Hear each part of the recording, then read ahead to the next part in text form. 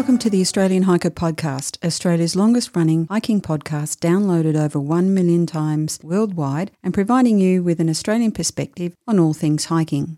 We're your hosts, Tim and Jill Savage, coming to you from Ngunnawal and Ngambri country. This is episode 280 of the Australian Hiker Podcast, and this week we talk about assumptions in hiking. Before we get into today's episode, if you'd like to help support Australian Hiker and this podcast, there are a couple of ways that you can help us out. Firstly, by subscribing on your podcast host of choice so that each episode is available as soon as it's published, and if you have the opportunity, leave us a 5-star review. Another way to support us is go to the Australian Hiker website at www.australianhiker.com.au and click on the Support Us page and buy us a coffee. You can do a one-off donation or become a monthly supporter. All donations are greatly appreciated and help us to continue producing this podcast and blog. Now let's get on to today's episode.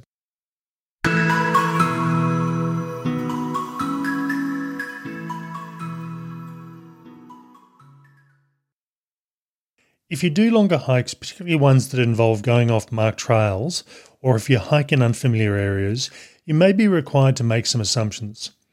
The problem with assuming is you don't always get it right, and as the old saying goes, if you assume, you can end up making an ass out of you and me. In this podcast episode, we go through a multi-day example and look at the positives and negatives of making assumptions when planning your hikes. We hope you enjoy. Now, as we mentioned, when you're going through and planning hikes, you tend to go through and find as much information as you can or as needed depending on what the hike is. For short hikes on well-marked trails with lots of directional signage, you typically don't need to do a lot of planning. For longer hikes over a single day or multiple days or even multiple weeks, you generally don't have all the information you need unless you're doing a hike you've done before and have all the knowledge that you necessarily need.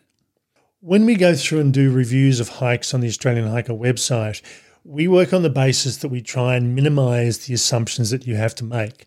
So if you're not familiar with an area, we try and take the worry and the concern about things that you don't know. And that's the point of only doing reviews on those hikes that we've actually walked and experienced, because that's how we got started, because we noticed that the information that was available and the reality of what you experienced were, to varying degrees, quite different.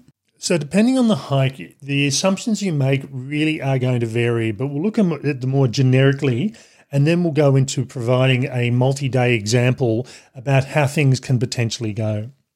In doing a hike that you're not necessarily familiar with, you do have to either find the information from somewhere, but that's not always available. And in that case, you're going to have to make a series of assumptions about what the hike's going to be like.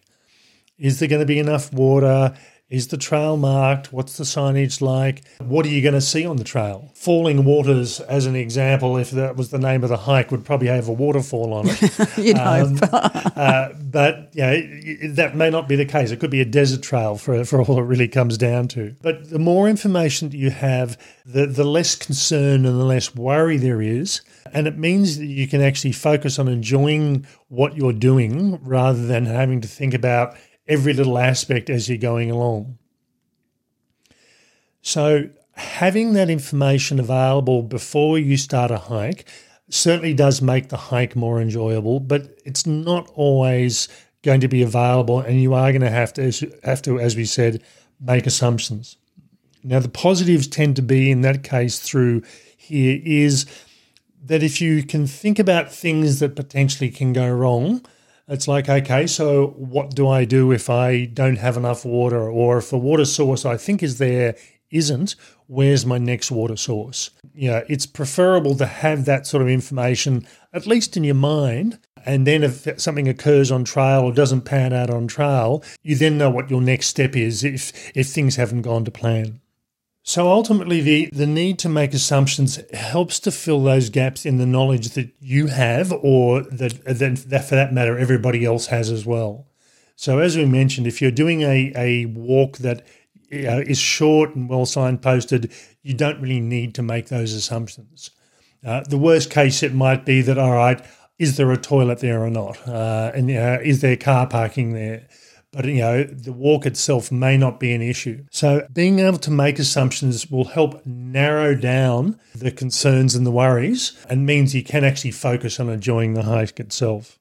The negatives around making assumptions are quite simply is you can get them wrong. If you assume that a hike is dry, as an example, because everything you've heard about a particular hike at the trail is nice and dry, but there's been lots of rain, which is what we're getting at the moment, and all of a sudden it's wet and it's boggy and you're having to walk through water and you hadn't actually planned on that. I'll use it as an example here of the overland track in Tasmania. Now, snowfall on the overland track is a potential issue 12 months of the year. It's usually not going to occur in late January through to early March. But however, I've talked to people and read enough reviews and read enough blogs where it doesn't matter what month of the year, there is potential for snow. So if you assume that you're going to get snow, that way, if it does happen, you've planned for it and you've got the equipment that you need, and you're not necessarily going to worry about it, rather than turning up in a pair of thongs and shorts and a tank top and finding out it's freezing cold and you've got 2 foot of snow on the ground and it's the middle of summer. Yeah, and I think the other aspect of that, if we're thinking about snow and places like overland track, it can slow you down. So you might have to stop for a little while in one of the huts, or your progress through the track might be slower than you had anticipated, which means that you might need extra food. And I had a work colleague a number of years ago who'd done the overland track multiple times, and he ended up getting snow when he wasn't expecting it. He was snowed into one of the campsites for 2 days and eventually just had to walk out because he didn't have food that was going to last him for the rest of the trip otherwise. Now, you cannot plan for every possibility. There's no way knowing you can say, well, I'll carry an extra 6 days of food just in case I get snowed in for a long period. It's just not practical. But you don't want to go from plan to the nth degree and have absolutely no leeway if something does go wrong or something changes. Yeah, you don't want to exhaust all your food as you're walking towards, the very final destination of your walk. You want to have a little bit of food left over. I think the other thing with making assumptions as well, there's a degree of how conservative your assumptions are, and this is going to depend on you as an individual.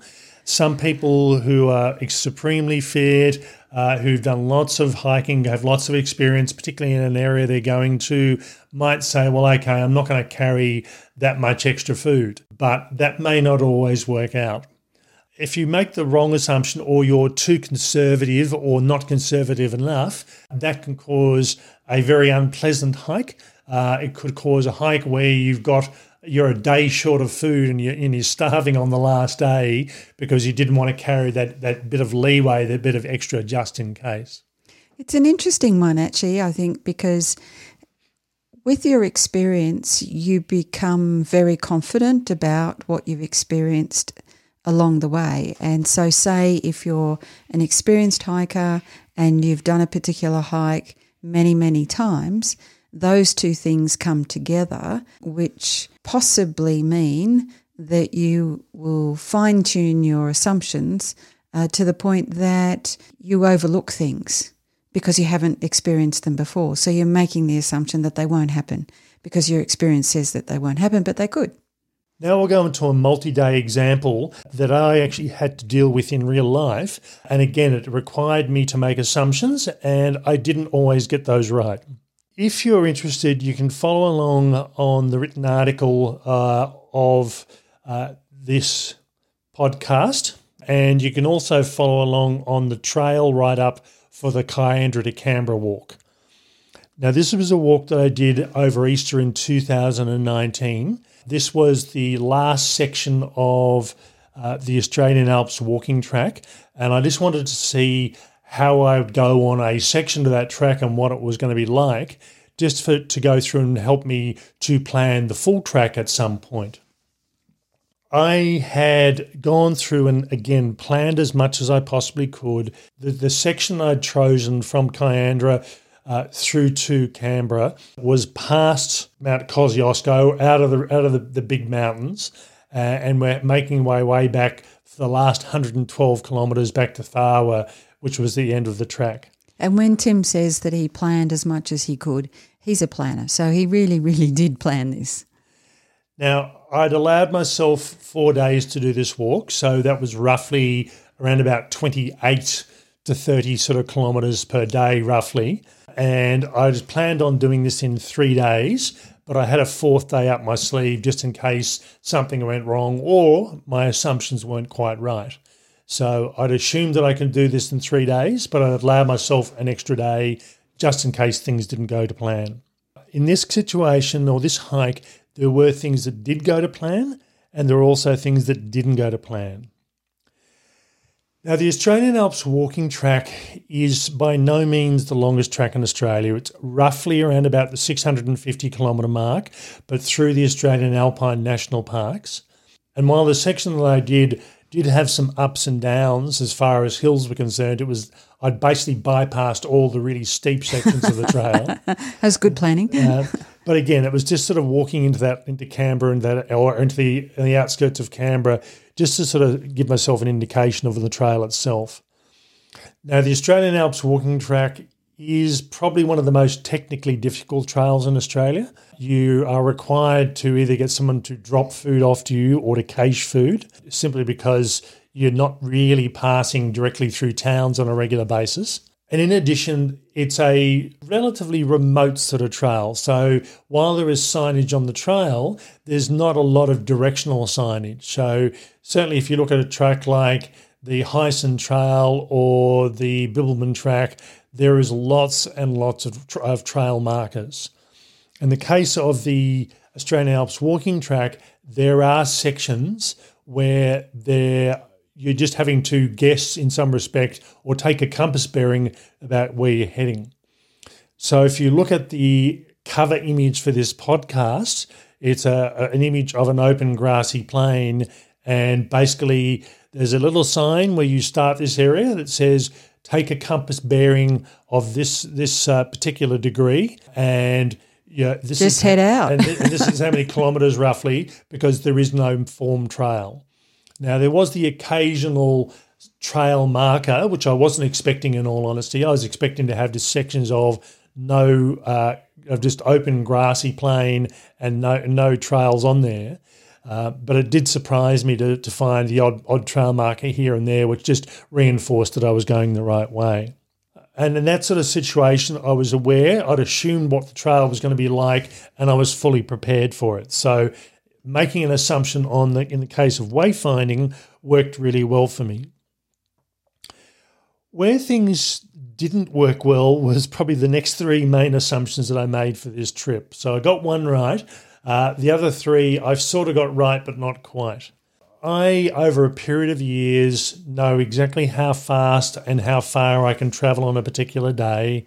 I know that on a particular terrain, whether it's flat or whether it's hilly, what my average speed is.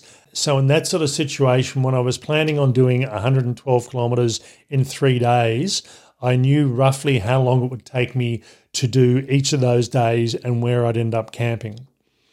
Now, I typically work on an average of 3.75 kilometres per hour outside of the very hilly sections of the Australian Alps or the really remote sort of dense bush. And on that basis, I expected to be doing roughly around about 8 to sort of 9, maybe even 10 hours a day maximum. And it didn't actually work out that way. I found that while the trail in most cases wasn't overly difficult, where it actually came to was not so much the travelling distance per day, that bit I'd got right, but it was a combination factor of my fitness level. And doing this hike, I was probably at around about 65% of my peak level fitness, so I wasn't travelling as fast as I expected to be, and as a result, it was taking me much longer to where it was going. So I had 2 nights on the trail. The first night I got into camp, it was later than I would have expected. I did expect to get there quite comfortably around about 4 o'clock. Set up my tent, have dinner, and as soon as it got dark, be ready to go to bed without too much problem. But the first night, I really did sort of land in to my campsite, my planned campsite, when it was just about getting dark. So where I ended up putting up my tent, it was an area that I was familiar with. I knew really well. I'd walked through there on a regular basis, but I hadn't planned on doing it in the dark. And when I got there was somebody else that was already there and put their tent up, so I wanted to put my tent away from them. And I ended up having to put my tent up in an area which wasn't ideal because there were limited campsites in that particular area. So it was more a combination of fitness and expectation about how fast I would travel that ended up throwing me out of kilter on that respect. The last assumption that I had a bit of problem was water. Now, so this section, the last 30 kilometres of the trip itself, I had done this a number of times in the previous 2 years to when I did this walk, and in every situation there was water everywhere. There was a couple of larger, I won't say rivers, but larger creeks. There was water sources just about everywhere I'd go to, even just rivulets on the side of the road, so water was never an issue. On this particular instance, this was around about April. It had been a dry, hot summer, and the rains really hadn't sort of started into the winter period. And as a result, there was a lot less water than I was expecting. So I came across a number of water sources that I assumed would be there and in place, and there was just nothing there. Uh-oh. So even coming through Murray's Gap, which is at the base of Mount Bimberi, this is a saddle that takes you over a series of hills into Namadgi National Park proper. And previously when I'd done this over about 3 years, it had always been wet. It had either been wet or sopping wet, but never been dry. And coming through on this particular day, it was bone dry. There was no water source anywhere. I did have enough water, but I ended up getting water at Cotter River, which was, it always runs. It's never bone dry. And it was a situation where I had enough water, but I probably needed a bit more, and I would have certainly drunk more water if I had it. So trying to find water, and even if you go through and look on satellite images or you have a look on websites to where water sources were, the ones that I were aware of just didn't exist at that stage. The following day was the real issue for me. So I had plenty of water coming into that evening. I had probably I think it was probably about a 6 or 7 kilometre walk to my next water source. I thought, yep, not a problem. I only have a short distance to go after this. So I only filled up my water bladder probably around about 2/3 full. And that was a mistake. So I'd assumed that I'd be able to pick up water source later on in the day. So as I walked past the campsite, the last campsite heading towards my destination, I thought, yep, I've got plenty of water. It's enough to carry me through to the end of the hike. And it wasn't overly hot, but I found myself, I was probably around about 4 kilometres out and I was out of water. I'm not sure that was an assumption or a brain snap if you you walk past a water source and not fill up and then 4 kilometres later you're out. Yeah, and I think, again, I'd assumed that I would come across water. And that was what I was working on. And I did actually walk past a number of what you'd class as water sources, and in wet periods they would have been fine. The first one I came through, I thought, I'm getting a bit desperate here, so I ended up getting enough water into my water bladder, and the best way to describe this was dirt with a bit of water in it, and it ended up clogging my filter, so it wasn't particularly helpful. And there was no way I could drink it without filtering it. I would have been just drinking sludge to a great extent. My next water source, I thought, okay, yep, there's some old farm dams in one particular area that I was aware of, and that's where I actually ended up picking up water. Had I have had the choice, I wouldn't have. The best way to describe this dam was it was gelatinous, and it was almost like there was as much cow saliva in there as more so than water. But I desperately needed a drink, and I'd cleaned my filter up by this stage, and it did actually work. But yeah, there was no way knowing I would have drunk it without having a filter. That was, again, for 2 days, I'd made assumptions on water sources, and in 2 days I'd gotten it wrong. And this was based on my familiarity with this area, and this was just something that was so out of character for this particular section of hike that I ended up paying the price on it. That I was getting a bit weak towards the end of the hike. I certainly needed more water, and I certainly drank a lot of water when I got back to the car park at Namadgi National Park there at the visitor centre.